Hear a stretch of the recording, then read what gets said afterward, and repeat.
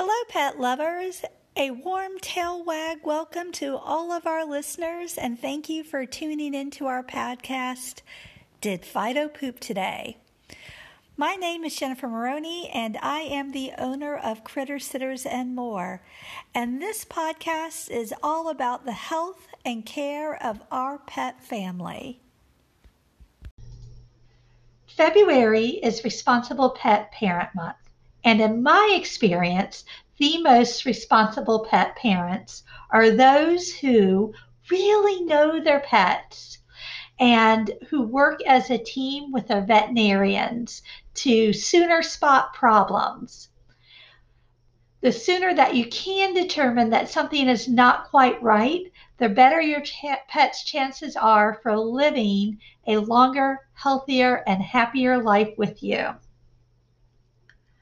Today, I'm going to explore with you and share my top tips that all pet parents need to know.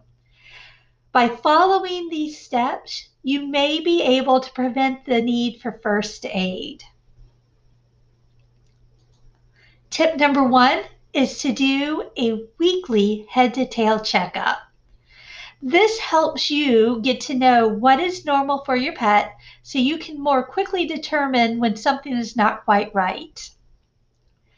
I'm going to load a document into this program for you that you can download to see what it is that you would like or what it is you should be doing on a weekly basis. But it's really about exploring everything from their temperature, their respiration, their pulse. And yes, it sounds pretty in-depth, but it can be a fun activity for both you and your pet. And again, it's going to get you very much in tune to the little things that make your pet special and unique.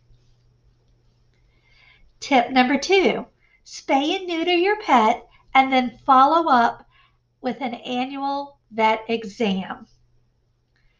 Typically, spaying and neutering happens about the 6-month age mark. And that is because about that point, dogs and cats are able to reproduce. Crazy to think of it, isn't it? But spaying and neutering isn't the end.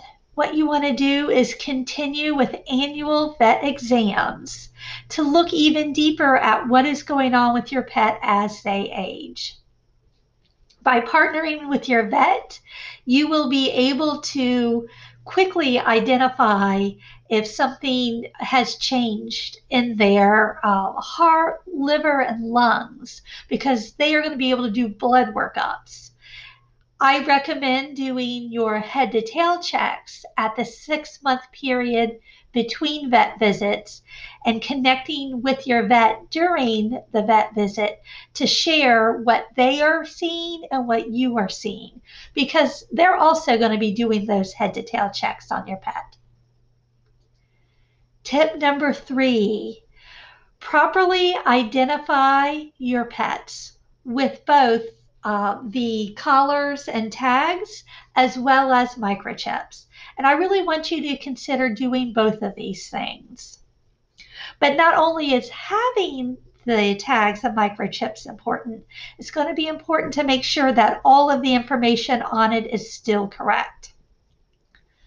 Tags are fantastic in the event that you are out and your dog or cat, if you'd like to take your cat on walks, happens to squirm out of their harness and get loose.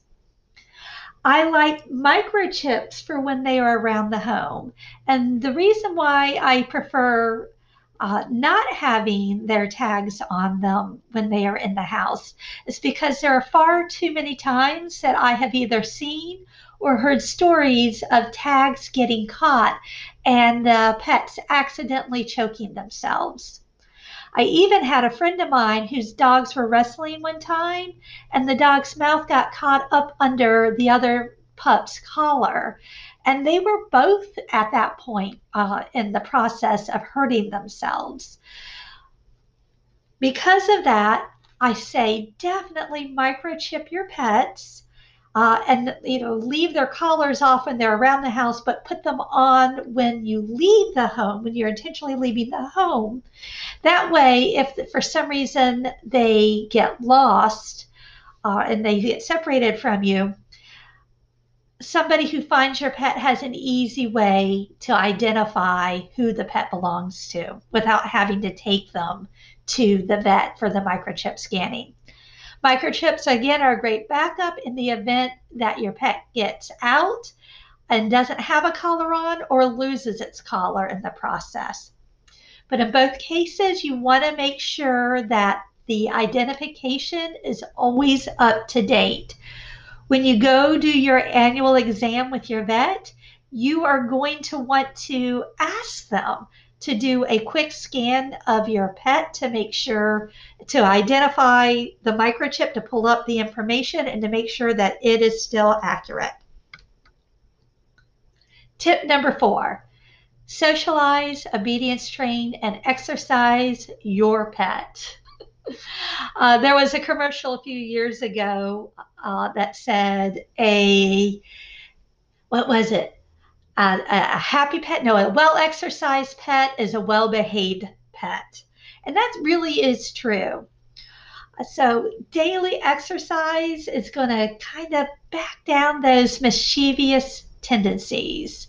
A pet who is friendly and has been well socialized is less likely to have misunderstandings with other pets, get in fights with foreign dogs, knock over your best friend or grandma, and is going to become a very happy and content part of your family.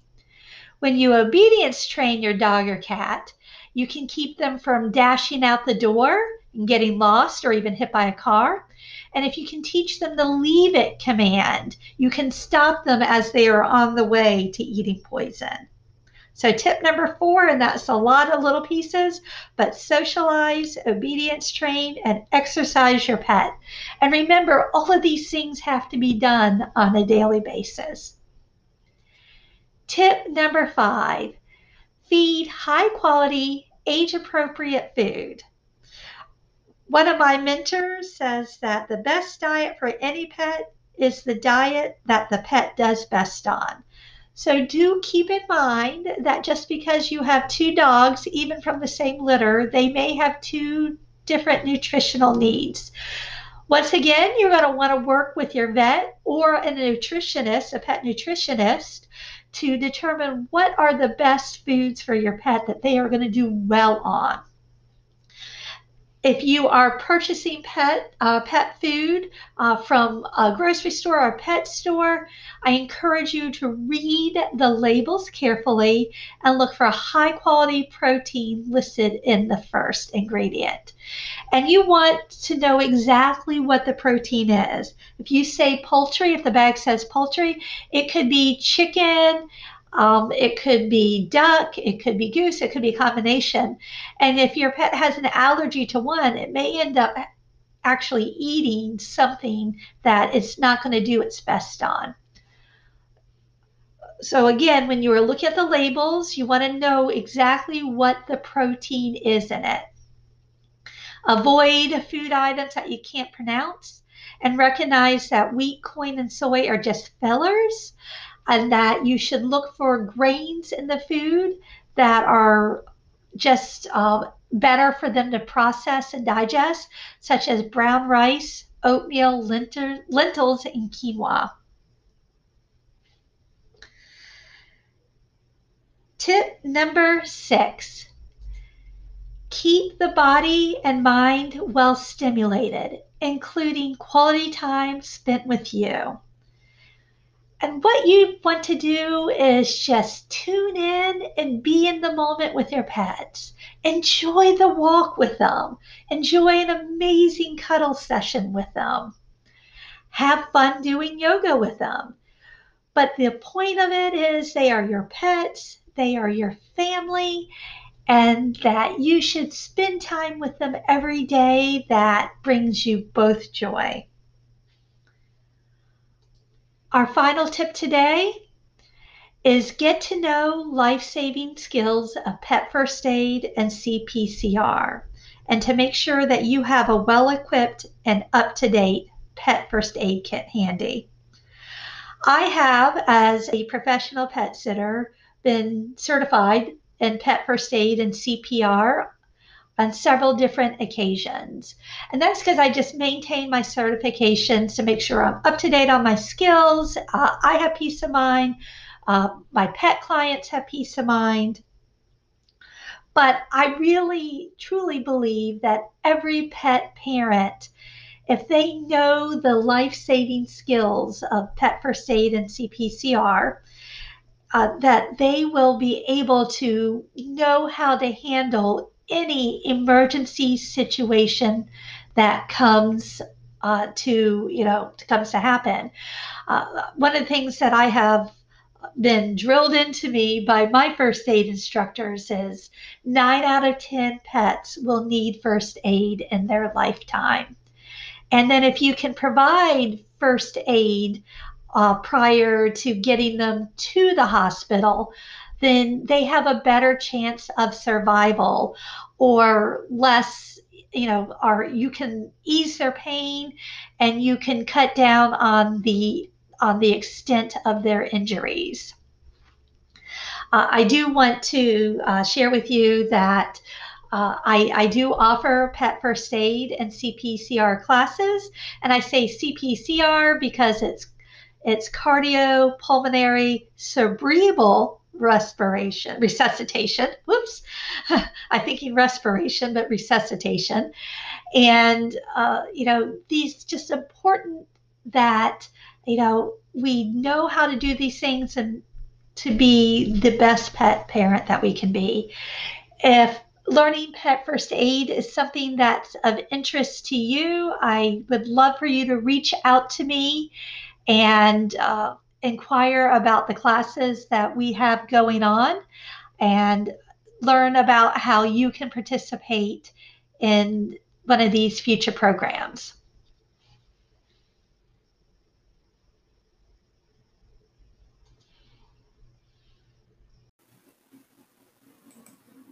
Thank you for listening in today.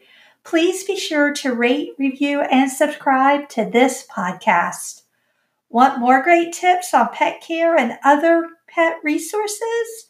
Then head on over to our website, www.crittersittersandmore.com.